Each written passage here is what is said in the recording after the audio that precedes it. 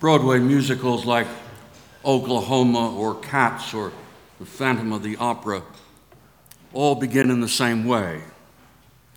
The lights go dim, the orchestra in the pit begins the overture. The overture serves as a very useful and practical purpose. It's a way of settling the audience down, to set the mood, but it also to give hints and clues as the storyline of the show that will follow. Though the overture occurs at the beginning of the show, in fact, they are usually the last piece of music written. In this way, composers can integrate a musical phrase from the entire production. Musical overtures are never long, usually have an upbeat tempo. They serve as a kind of trumpet fanfare for what will follow. The overture says, in effect, the best is yet to come. Christmas is the overture to the mystery of God self-revealing in Jesus of Nazareth.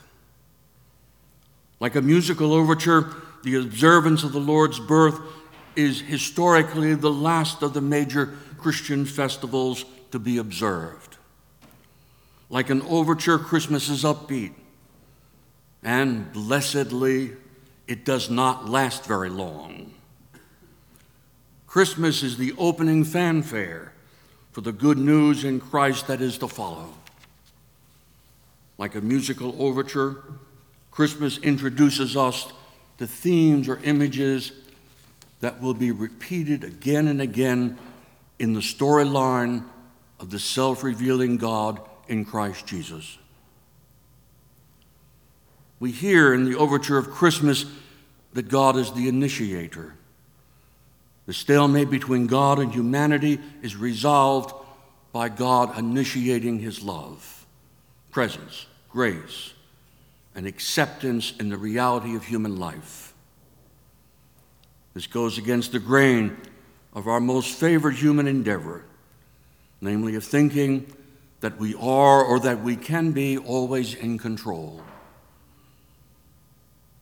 In God's initiation, we're introduced to God's work of reconciliation. This reconciliation is not the result of our beliefs, our prayers, our acts of kindness, love, or generosity.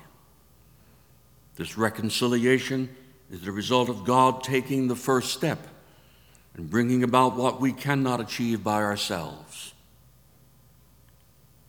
Along with reconciliation, the Christmas overture introduces us to the journey or the pilgrimage.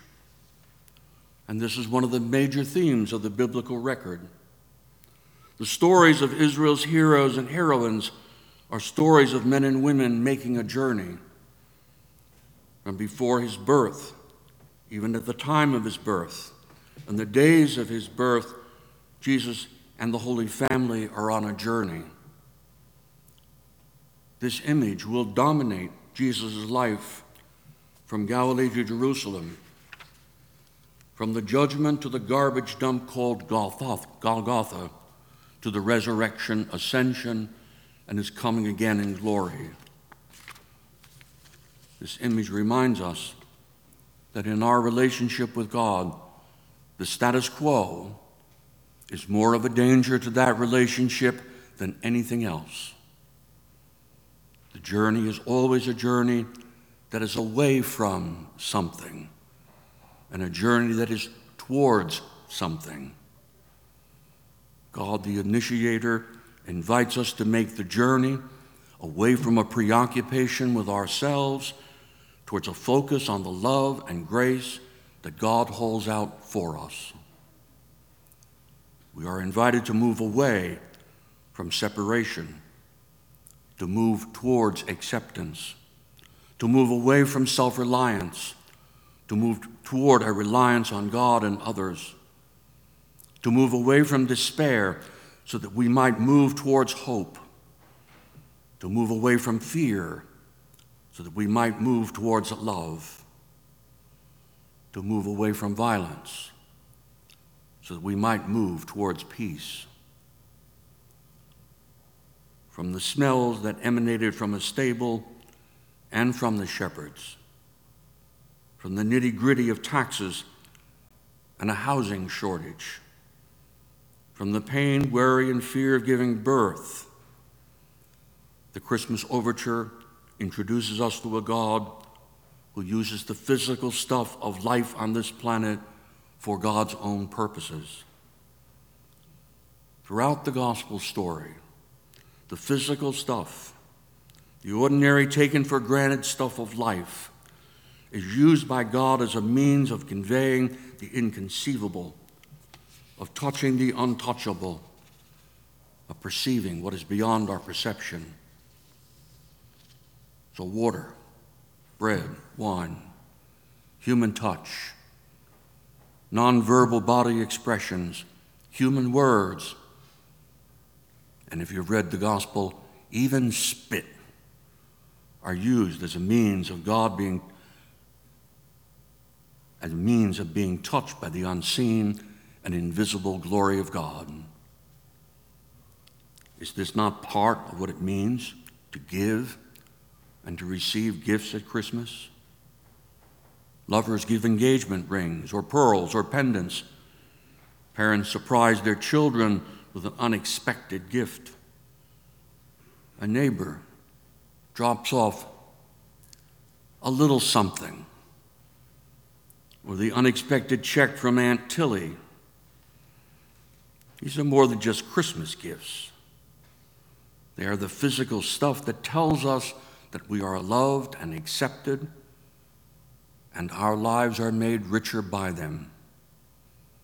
The ordinary stuff becomes the vehicle of the extraordinary. The Christmas overture introduces us to all that will follow.